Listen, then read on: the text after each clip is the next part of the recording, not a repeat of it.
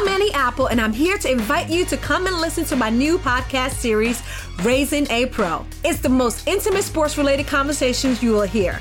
Each week, we explore the journeys of some of your favorite NFL players through the eyes of those that know them best. From Joe Burrow, DeAndre Hopkins, Myles Garrett, Ezekiel Elliott, Nick and Joey Bosa, just to name a few. With exclusive insights and information, we leave no stone unturned. Subscribe now to Raising a Pro on your favorite podcast app. HT Smartcast. You are listening to a Live Mint production brought to you by HT Smartcast.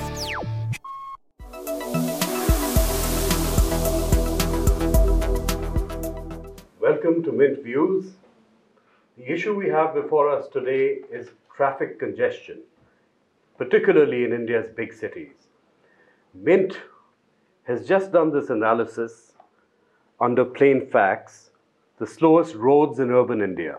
We've got all the data here, and we've got these maps laid out of all the big cities. We've got Delhi, Kolkata, Hyderabad, Mumbai, Chennai, and Bangalore. As it turns out, the traffic on arterial roads in these cities is really, really slow. Most of these arterial roads are recording average speeds of under 13 kilometers per hour. That's really very, very slow. Let's face it, Indian urban agglomerations, big cities are basically virtually choking in traffic. What are the solutions? That's the whole question. Various ideas have been thrown around. There could be car rationing, where you limit the number of cars which can be run on the streets. Odd and even, you keep half the cars off. Or there is also road pricing, where you pay per use of the streets, so to speak. Any of these solutions actually viable in India? That's actually the question, Anant. So if we need to showcase our big cities as centers of economic activity or to attract tourism, then we really need to do something about it.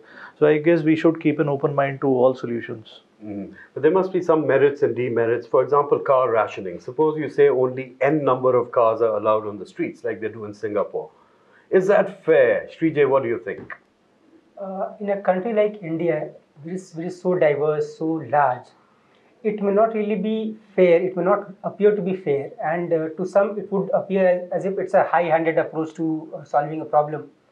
But then these harsh measures will have to be taken. For example, if you look at the recent Motor Vehicles Amendment Act that was passed, the fines for traffic violations have gone up steeply. But then we are also seeing results. There are fewer traffic violations these days, and results are showing. So we will have to look at a combination of solutions to tackle these questions. Correct. May I just add one point over here? When we talk about solutions like odd even, the idea itself, creates a restriction for the industry. Correct. So I think we should move cautiously in that particular direction. The broader idea should be to increase capacity without restricting growth of the industry. Shrija, you were mentioning something about the Stockholm model in this. Right. I mean, there are both pros and cons to the aspect of congestion pricing, but Stockholm's model has actually shown that when they have introduced the congestion pricing way back in 2006, and it has given tremendous results. So in terms of the waiting time to enter the city, the carbon footprint, and also the public ridership in transports have increased drastically, along with the fact that the congestion aspect and also the waiting time has been reduced significantly. So this tells you something that there is merit in the argument for having a price control strategy in India. Correct. So what they're doing in Stockholm is they're pricing streets. They do that in Singapore and other places as well, where you actually say that if you must use a very crowded street, especially at peak hours when there's a lot of demand for the street, you just pay more money for it. Right. Road pricing may or may not actually work in a country like this. We've got diverse traffic. We've got people, who are driving on with their tractor trolleys and things like that. It takes a very advanced traffic situation. You need to be wired up with satellites and everything and cell phones to be able to enforce a sort of seamless traffic pricing policy where you can price roads without disrupting the traffic.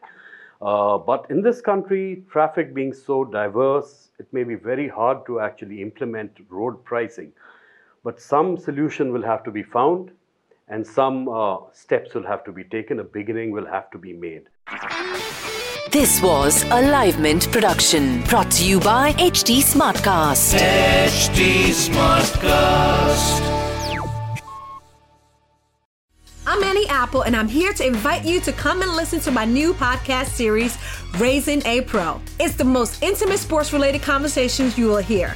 Each week, we explore the journeys of some of your favorite NFL players through the eyes of those that know them best. From Joe Burrow, DeAndre Hopkins, Myles Garrett, Ezekiel Elliott, Nick and Joey Bosa, just to name a few. With exclusive insights and information, we leave no stone unturned. Subscribe now to Raising a Pro on your favorite podcast app.